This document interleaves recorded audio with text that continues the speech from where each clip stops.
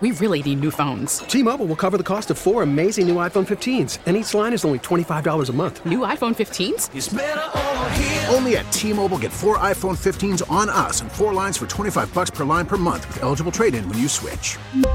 Minimum of 4 lines for $25 per line per month with autopay discount using debit or bank account. $5 more per line without autopay, plus taxes and fees. Phone fee at 24 monthly bill credits for well-qualified customers. Contact us before canceling account to continue bill credits or credit stop and balance on required finance agreement due. $35 per line connection charge applies. See T-Mobile.com. Now it's time for Inside the Clubhouse, a show dedicated to the Chicago baseball fan, featuring the best Chicago baseball conversation as well as the big MLB topics, along with the biggest names, greatest guests, and listener interaction. Starring Score Baseball insider Bruce Levine and Matt Spiegel. It all starts right here, right now on Sports Radio 670 The Score and 670thescore.com, Chicago's sports station. Good Saturday morning to you, indeed. It is Inside the Clubhouse, 52 weeks a year of baseball conversation, brought to you mostly by our man Bruce Levine here on 670 The Score. What's up, Bruce? Good morning, Matt. Welcome back. I know sir. You had a fun baseball experience with your stepdaughter, and I'm sure we'll talk about it, and you will throughout the weekend. And we have watched some interesting baseball, some on the field, some off the field, both with the Cubs and White Sox. We'll discuss it with you at 312-644-6767. Text Matt at 67011. This is an interactive baseball show. It's Chicago baseball, but we do talk all the other 28 teams. And the Chicago Cubs have been the story for the last 2 weeks, and Chris Bryant, certainly the main guy. But before we get to that, Matt, Inside the Clubhouse brought to you by Max and Benny's in Northbrook, your home for the best food in Chicagoland. Here's the checklist. The best deli, no doubt. The best restaurant, certainly. The finest bakery on the North Shore, without question. Max and Benny's has full dinners from 4 to 9 p.m. 7 days a week, featuring all the staples and the freshest whitefish and salmon in the city. The greatest soups warm the body and the soul. Spacious private party rooms and meeting rooms accommodate 10 to 150. Catering is king at Max and Benny's. Contact John at maxandbennys.com. 30 minutes from downtown, 30 minutes from the Wisconsin border. Only Max and Benny's, where the corned beef sandwiches are piled as high as a Chicago skyscraper. So are the home runs from Chris Bryant. 6 of them last night for the team. 3 from Bryant in 3 consecutive innings against 3 different relief pitchers. 7th, 8th, and 9th from Bryant. He says he is on time right now, and he knows he's been hitting the ball hard for, about a month? And we even before the results started to come. But now he says he's on time, and he's going up there feeling very, very comfortable. He now has 11 home runs, tied for the team lead after that explosion last night. Yeah, and he's tied with Tommy now, too. Tommy La Stella, man. Those guys, I was reading this week, they're hanging around the clubhouse watching Angels games like, oh, yeah, here he goes. Baez is like, he's going to walk it off. Here he goes. Tommy La Stella's on fire. It's fun to watch the Cubs when they hit home runs, and they're among the league leaders in baseball now in home runs in the National League, only trailing the Brewers and the Dodgers. The Cubs have 67, Brewers 75, Dodgers 74. Your league leaders are your major league leaders are Seattle with 87. Houston 84, Minnesota 81. But the Cubs, 3 guys, as you said, 11 home runs or more, Contreras and Baez in there. So they are a fun team to watch. The magic of their hitting, what they wanted to do as far as moving the ball around and hitting home runs has worked very well under this current hitting coach, Anthony Iapose, along with Joe Madden stepping in as well. You know, without Anthony Rizzo, it is one thing. With him last night, and with Kyle Schwarber having the game that he did leading off, 1 through 5, feeling pretty damn good, especially 2 through 5. Those 4 guys, if those 4 guys are this good, playing the way they are, then that can be enough. A lot of nights, that can be enough. You just get them to do their thing. Yeah, it can be, but you're going to have as a support. You know, you remember the beginning of the year, the reason that the Cubs were able to stay afloat was because Baez, Contreras, Hayward carried the offense, okay? It wasn't Bryant. It wasn't Rizzo. Those three guys were carrying it. Now you've seen Hayward drop off and pretty far down there over the last 3 weeks. You're hoping that this is, as you mentioned, Matt, Schwarber stepping up and starting to fulfill what most people have wanted him to fulfill over the last 2 or 3 years, and that is, the on-base tool is there. We know that, but starting to slug and starting to contribute the way that they think he can. Last night, that's one of the great at-bats of Schwarber's life, that 13-pitch at-bat, and I was on the couch watching it after. I went to the White Sox game and spent 5 innings there in that brutal weather, and we'll certainly talk some White Sox in a few minutes here, but watching Schwarber, all of those pitches were low and outside. Like a bear claw, and was staying right there with fastball, changeup, couple of breaking balls, but mostly going back and forth fastball, lots of changeup, right there low and outside. And that's where pitch 13 was too. It was a fastball, and Schwarber adjusted and hit a bomb the other way. It was tremendously impressive, knowing exactly where they were going at him last night. And then Brian hits the solo homer right after that, and they're rolling. But that Schwarber at-bat was crazy. 312-644-6767 is our number for Inside the Clubhouse. Text Matt at 67011. And you're right, the at-bats and watching Bryant, especially through this mash the ball and hit 3 balls into the bullpen, three of his home runs into there. And the way that he's, I think it's 10 home runs in the last, 12 or 13 games, something like that. It's been so impressive. A lot of people in our business have to eat a lot of crow on Bryant for the way that they said, well, this year starting off like last year. Last year ended, and we don't see any end in sight. All credit to Chris Bryant, who has really manned up and done this. And, people forget that at the beginning of last year until he got hurt. I think it was exactly a year ago tomorrow. I think it's today. I think it's a year ago today is when he had the slide and he hurt the shoulder. Right, I think it was the 19th. He was one of the best players in baseball at that time. So, recovering from the injury took a full year almost. Yeah, and he is fully recovered. He was fully recovered after the offseason. The struggles had nothing to do with that injury, other than the fact that he had changed himself because of the injury, and then it started to get in his head. No doubt. Baseball's hard. No doubt. Well, he had to change himself, Matt, last year because he didn't have the left shoulder to deal with. So he changed his swing, he changed his approach just to be effective, if not impactful, to be able to be a part of that lineup. And I think he got into some bad habits, and it took a while to clean it up. But you see Chris Bryant at his very best 2016 performance almost every night now out there. And maybe better. It's the highest walk rate of his career right now. It's the lowest strikeout rate of his career. It is the best OPS of his career. And so, I mean, that's pretty amazing. We'll see what the pace continues to be, but that's where he is right now. 670 the score is where you are. 67011 is how you text us. 312-644-6767 is the phone number. I have Carl Edwards concerns after watching that last night, Bruce, because I didn't really have concerns the other night when he gave up the homer to Suarez. Suarez is a very good power hitter, hits velocity very well, and that was an opposite field homer. And then after that home run, Edwards bounced back and had a 1-2-3 inning with some nasty curveballs, including a called strike 3 on 3 and 2. But last night, the balk, when he's out of sorts, that's when I worry about Edwards, because we've seen that before.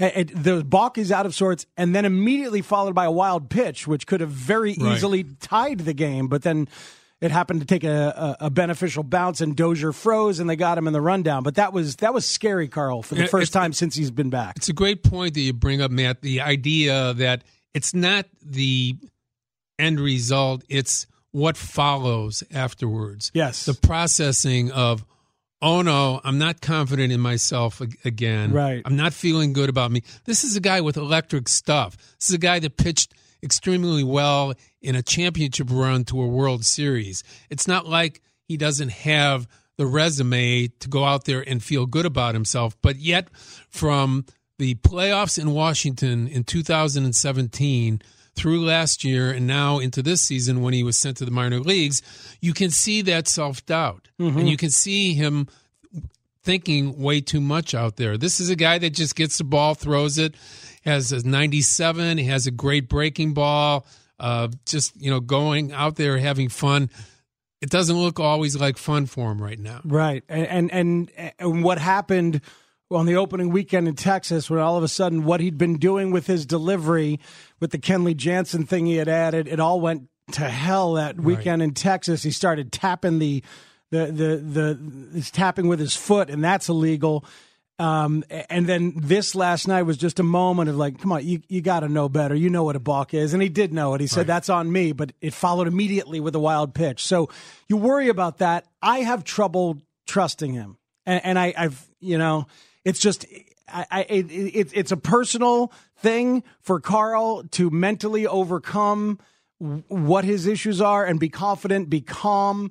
But, boy, it's hard for me to trust him when I see him going out there. But Joe seems to keep putting him out there and keep trying to get him to believe in himself. That's the interesting thing about the way that Joe Maddon handles players and the bullpen in particular, because of the fact that there is no doghouse when it comes to Joe Maddon. It's like, oh, you failed? Well, that's only one time. I still believe in you. We still believe in you. You're still going out there in the 7th or 8th inning in a matchup that we think is right. Yeah. And regardless of the result, we believe in you. We've seen you do this before.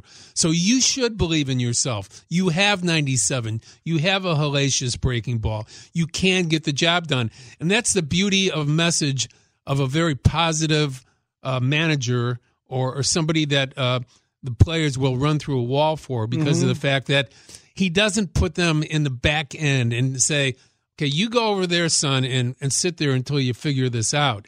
He's all about, hey, we believe in you. We know you can do it. Here's your next opportunity. Well, and that has worked well for Joe his entire career. It's great to have talent as well. Yeah, yes, and it's worked well for a lot of players to have guys believe in them like that, and just be able to know that you're going to get another chance and get another chance and get another chance. But with this bullpen long term, will they add to it? I think that's among the topics that Matt and River North wants to talk about here. At 670, The Score is what you're listening to. It's Inside the Clubhouse. What do you say, Matt? Hey, fellas. Bruce, the Cubs, I think they need a reliable power arm at the back end of the bullpen. Obviously Morrow. Lee Smith is retired. Well, Morrow's not coming back. No. I would think that, is there look, I know I always call you and ask you about Norwood. I was really impressed with him. I know Madden likes him. He's doing pretty well in the minor leagues. Any shot he comes up? Well, and Matt, thanks as always for your input. Matt Spiegel, they believe that they have arms, like Norwood, like Dylan Maples, Dakota Meckes. They feel that that'll be a part of it, but I don't think in their heart of hearts they believe that's a solution to winning a championship this year. I think that it's outside of the organization right now, that they're looking at 4 or 5 guys in particular. Those guys are Alex Colomé from the White Sox, Shane Green from the Tigers, Will Smith from the Giants, and Ken Giles of the Toronto Blue Jays could also be on that list. They are looking at those teams. Those teams, more importantly, I've been able to identify are watching the Cubs, major and minor league teams as well. Well, that's big stuff that needs to be said out loud one more time. So you've got scouts watching the Cubs from those teams, and you've got those specific names that the Cubs are targeting as they think about bullpen additions. Now, some of those scouts are in their regular coverage. Sure. Okay? Some, for instance, many scouts have the American and National League Central. Okay? But special assignment scouts I've been able to detect have had their scouts out in particular with the Brewers and the Cubs as far as watching them, knowing both teams are needing pitching and looking for matchups in both the major and minor leagues. So when you see a Giant scout at a Cub and a Brewer game, and I've seen multiple. This is the third time I've seen Giant scouts at Cub games, the last homestand. It's not just for the Cubs; it's for the Brewers as well, because Bumgarner could be a target to go to the Brewers. Okay, Will Smith could go either to the Cubs or the Brewers in a deal. So there's multiple reasons why I continue to see these scouts looking at the Cubs and the Brewers. Very interesting. We knew they were going to use a lot of different guys in their own system in the bullpen. Xavier Cedeno, when they brought him up, became the 14th different reliever used already. 14th different one. And they have the best record in baseball, I believe, since April 8th when they made those initial changes. And it was Edwards to the minors and Montgomery to the injured list. So they found Kyle Ryan, right, and who has worked out very well. Brandon Kinsler got hit hard last night, but he's been a very nice success story. That's twice in a row, by the way. Yeah, that's a little troubling. Yeah. As we've all been saying, hey, Kinsler's got it figured out, and then here's 2 bad outings in a row. It's a hard game, man. You think so? Yeah, it's a hard game. But, 14 different guys they've used from their own system already. It's going to take a village of relievers and inside and outside of their organization. But I would, again, I talked to the White Sox yesterday. I talked to Ricky Renteria. The story will be posted today on 670thescore.com about the Cubs' interest in Colomé and the idea he's 9-9. He has another year of eligibility left before he's a free agent next year. If I'm the White Sox, I don't give up Colomé. Why bother? And it's a great argument, Matt, because of the fact that you have Herrera, you have Colomé, you are developing your starting pitchers so that they can see their games won by that bullpen and that they're just not throwing 6 or 7 innings and seeing it go down the tube. That's very important. And as soon as next year, you're theoretically going to be a contender. I mean, the White Sox should be thinking about it that way. You go into, if you go out and you sign a free agent pitcher to add to your kids, and then, you want guys. You're going to need guys at the end of your bullpen next year, and you've got them under control. The said and the unsaid of the White Sox. The said is we have a more competitive team right now. We're right there on the cusp of 500. The onset is we only have 6 or 7 players that we project to be with this team in 1 year to 2 years right now on this team. So therefore, do we really hold on to these veteran relief pitchers going toward July, or do we add to the mix of the young players that we continue to need to move this thing forward? Well, they got to figure out who's going to be in that outfield. Eloy Jimenez played last night in Charlotte. Luis Robert played last night in Birmingham. They're going to be there, but right now you have to say we have 6 guys that we can project out of the 25 that will be there in 2020, 2021. 6 is also the number of hitters who came to bat last night for the White Sox before Tim Anderson. Right, and I'm including pitchers in the 6. I'm including pitchers. Well, we'll count those during the course of the show. Absolutely. And as I mentioned, I got a big problem with Tim Anderson hitting 7th for the 10th time last night. So we'll discuss that at some point as well. All right, Mike, Joe, Gator Dale, we're going to hit you all on the way back. 312-644-6767. You can talk to Matt and me until 11 o'clock. We're going to talk to Todd Steverson, the hitting coach of the White Sox, Buck Martinez, the broadcaster and great voice of the Toronto Blue Jays, about Vlad Jr. and all that he brings to Toronto. It's everything baseball here on Inside the Clubhouse. This hour on The Score being brought to you by the Grand Geneva Resort and Spa, home of the Brute and the Highlands Championship Golf Courses, grandgenevagolf.com. It's 670 The Score. Welcome back in on 670 The Score. It's Inside the Clubhouse. This hour brought to you by Geneva National Resort and Club in Lake Geneva. And the bottom of the hour is brought to you by Northwestern Football. Join Coach Fitz and the 17th-ranked Cats this fall at Ryan Field. Matchups include Ohio State, Michigan State, and Iowa. Season tickets on sale now at nusports.com. It is 670 The Score. It is Inside the Clubhouse. Lots of texts coming in on the conversation about the Cubs and let's take what they'll do. A call. Let's do it. This is Mike in Round Lake on 670 The Score. What do you say, Mike? Yeah, good morning. I have a question. What's up with Mark Zagunis that comes on playing them? If they aren't going to play him, why don't they send him to the max? Mark Zagunis is kind of the right guy to have as your 25th man because you don't have to get at bats to have him develop. That's not what you need from him. You just use him as necessary, like when they had Matt Caesar in that role. I think you said it all about that, Matt. Right? He is the 25th man. He serves a purpose, but he's not going to be the difference maker for you at this particular point in time, and he will be an interchangeable part. Right. It's the Score, and let's talk right now to the hitting coach of the Chicago White Sox, Bruce. As we bring in Todd Steverson from Guaranteed Rate Field before the Chicago White Sox-Toronto Blue Jays game today. Todd, thanks for taking some time. How are you today?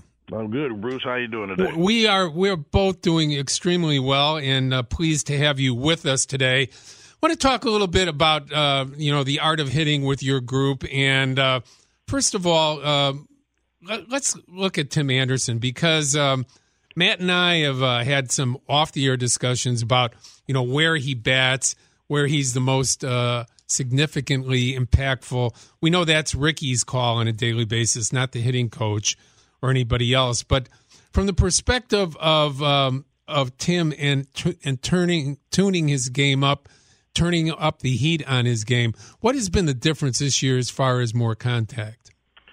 Well, first of all, I think the commitment that he put into it this offseason and spring training coming into it, going to his fourth year, I guess third and a half, fourth year up here with us, he's starting to understand some things that's going on. He was an athlete in a baseball uniform when he first came up here. Now he's turned into a baseball player with knowledge and understanding what's going on every day in this game, situations and things like that. Things that actually take time to come across in your brain and to be able to materialize in your that's what's really probably starting to be the difference. I mean, it's still a daily thing that you got to go in and out with them. Like, hey, that time they weren't trying to pitch to you, or this situation you see the ball up more. They're trying to get a ground ball, so on and so forth.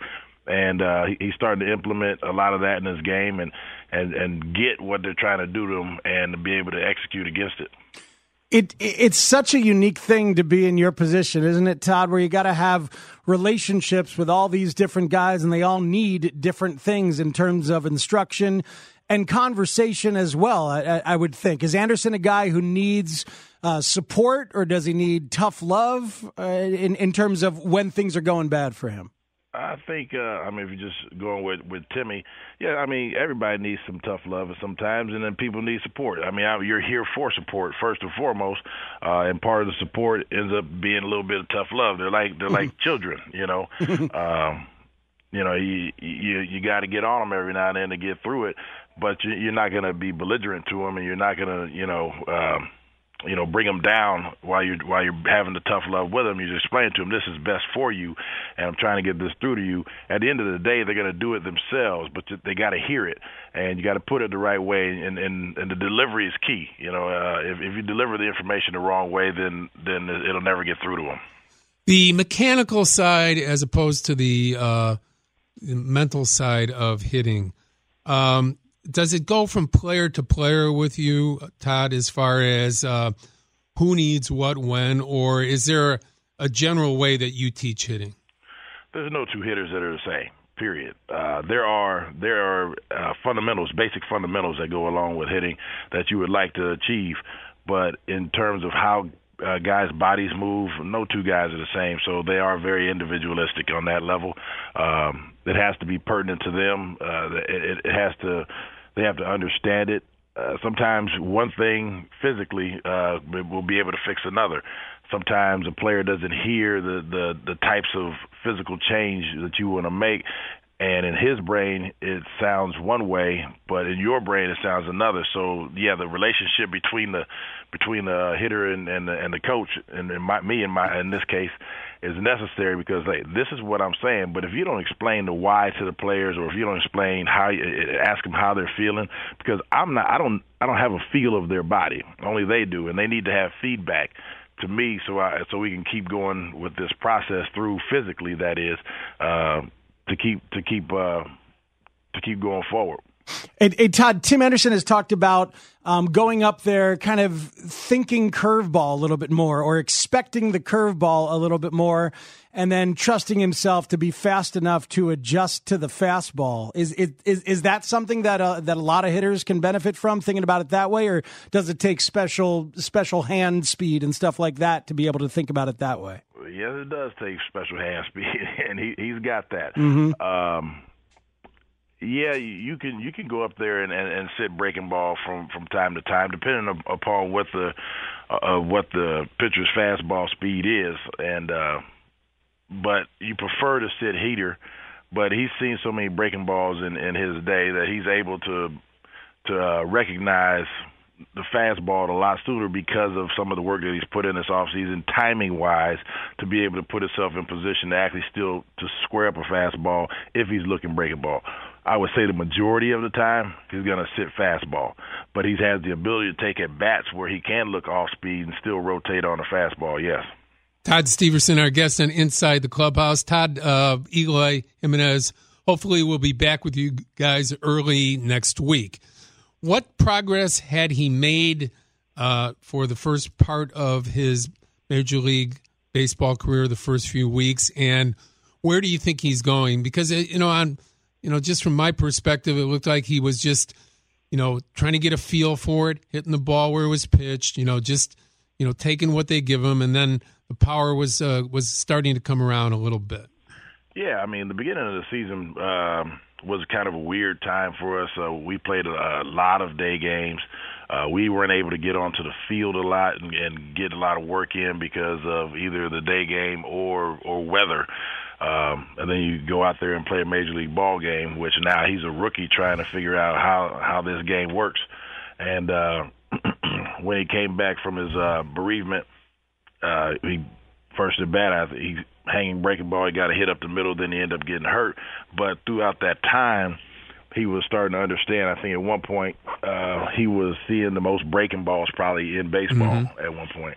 And it's not that you are, it is why are you? And not to say that you're going to just see a breaking ball. It's that where are you swinging at it? And are you making them throw you these because you're swinging at bad ones? I've always been a proponent of you create your own scouting report against you. If you lay off of them, you'll get better pitches. If you swing at them, you'll keep getting them. And he was starting to swing at them, and we've had conversations of look, it's okay to swing at a breaking ball, but which ones are you swinging at? And I think that started to get into his brain a little bit more like, yeah, all right, I can see a breaking ball, but it's not the good one to swing at. And it's a maturity level that comes with everyday experience that he was starting to have and that he will have when he gets back. But with all that being said, he hasn't, gained enough at-bats really to pinpoint anything with him specifically up here right now. We know he's talented. We know he's somebody that's going to be in the fold in the future for us, and we just need him get back up here and start playing out his career. Hey, Todd, when these guys arrive and they become your project or you become available to them, how much do you know about them already as they're working through the system? And are you in touch with hitting coaches at other levels to see if you guys have a unified message as you're dealing with these kids? Oh, yeah, we have fluid communication throughout the organization, from myself through the hitting coordinator, Mike Gellinger, all the way through to the hitting coach that is actually at the affiliate that the player's at. I tend to talk to them, try to get a hold of them, all of them, it'd be at least about once a month, at worst case scenario, depending upon where the player might be. Maybe I'll talk to Frankie a little bit more in AAA, Frankie Menachino, because those players are back and forth between here and there. And then, I have relationships with all the hitting coaches down at the AA and through A-ball levels as well as the coordinator. So, we have a State of the Union kind of talk, myself and the coordinator. Then I just kind of make phone calls otherwise. And, yeah, I see the reports every day, and we look at every single report on every minor leaguer every day, and nobody goes untouched. Trick, in a metrics world where OPS and walks are always talked about, you have a team that doesn't really walk much. It's better this year. It's starting to move that way a little bit. But what is your philosophy about walking? What is the White Sox philosophy about bases on balls? And do you believe that you can teach people to walk, or that it's very dangerous and hazardous to even suggest that people look at pitches that normally they're swinging at? At its most simplest level, Bruce, simplest level, what is a pitcher's job to do? People will say keep you off balance or get you out. For me, it's for him to throw a strike. You're not going to pitch at the big league levels unless you throw a strike. Okay, at the most simplest level for a hitter, my job is to swing his strikes. Okay, if he does not throw you strikes and he throws you 4 balls, you shall take a walk.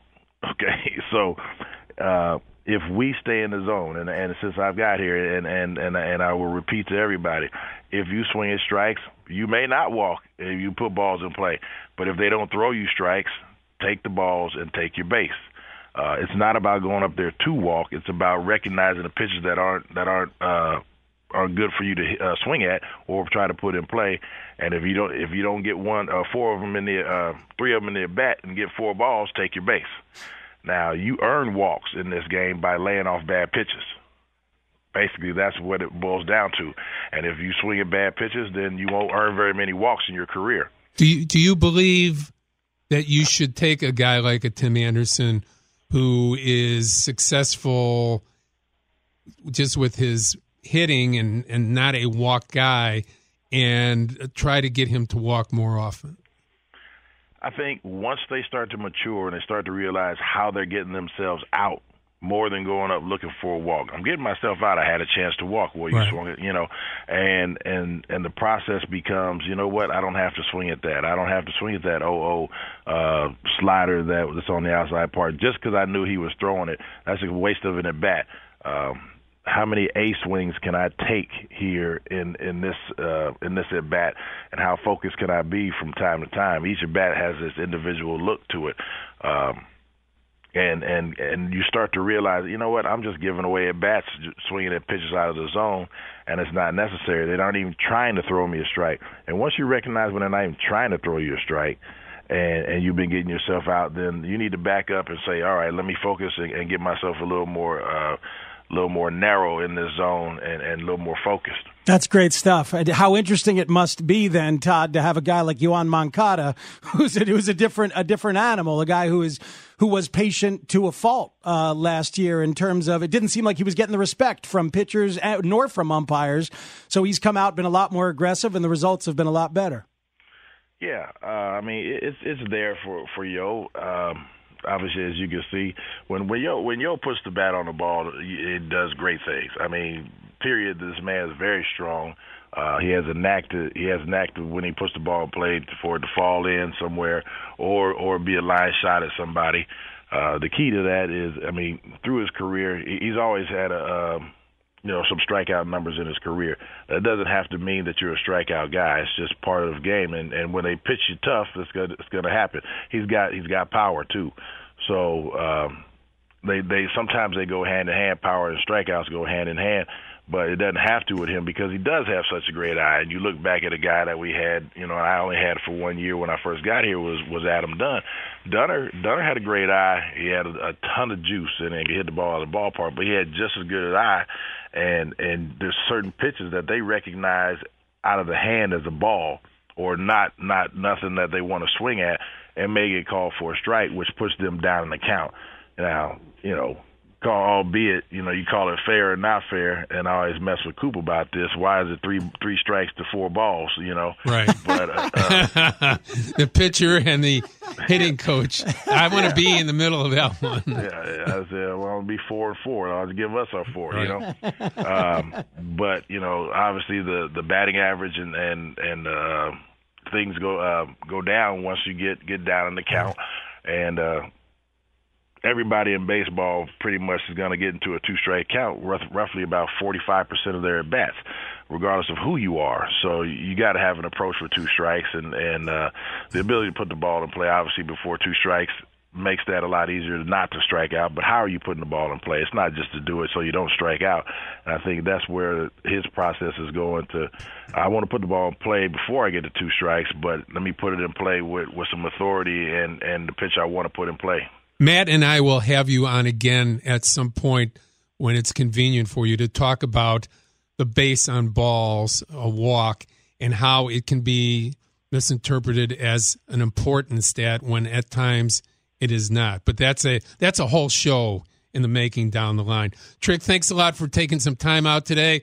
We'll see you out at the ballpark. Take care. Absolutely. Appreciate it. Thanks for having me on. Thanks, Todd. Todd Steverson, it's his nickname, Trick, and he does a really fine job now. He was, Todd was second-guessed a lot about being able to teach hitting, and then I had to remind a lot of people, give him some hitters to teach. Bring some guys along that can have the ability to hit more than 230 or 240 in the major leagues. And then let's see if some of his approach works, because for a long time he didn't have people who could really hit in there. Now you're starting to see, talents like Moncada, talents like Anderson, like Jimenez coming along. Now you can see the impact going down the line of a hitting coach. I love talking to a hitting coach who'll let you inside and share some stuff with you. It's a very difficult role to analyze on a large basis, because it's about relationships. Usually it's not, like you said, it's not one unified philosophy that you make all these guys learn, unless you're Walt Hriniak. Right. And those days are done. We can just do a whole show on are the Cubs responding to the same message from Anthony Iapose that was given to them by Chili Davis last year. And the general consensus is yes. Yeah, and also Joe Madden very much in that mix now. He's involved, but I mean, it's the same exact philosophy that Chili Davis was trying to sell the team on last year. Right, but there's a selflessness that goes along with situational hitting. By the way, on that note, the Cubs with runners on base, best OPS in baseball. So situational hitting has been much, much better this year. I mean, they lead the National League in OPS. That tells you plenty there as well. We have to take a little break here. We'll be back. We're going to talk a little bit about Ben Zobrist. We're going to talk about the Cubs, White Sox, everything baseball. Vlad Guerrero Jr. in town, talking about great young talents. We'll talk to Buck Martinez, the broadcaster from the Blue Jays, about that as well. By the way, Eloy Jimenez last night, 2 for 5 with a homer at Charlotte. 670 The Score is where you are. It's inside the clubhouse. He's Bruce Levine and Matt Spiegel. Back with more.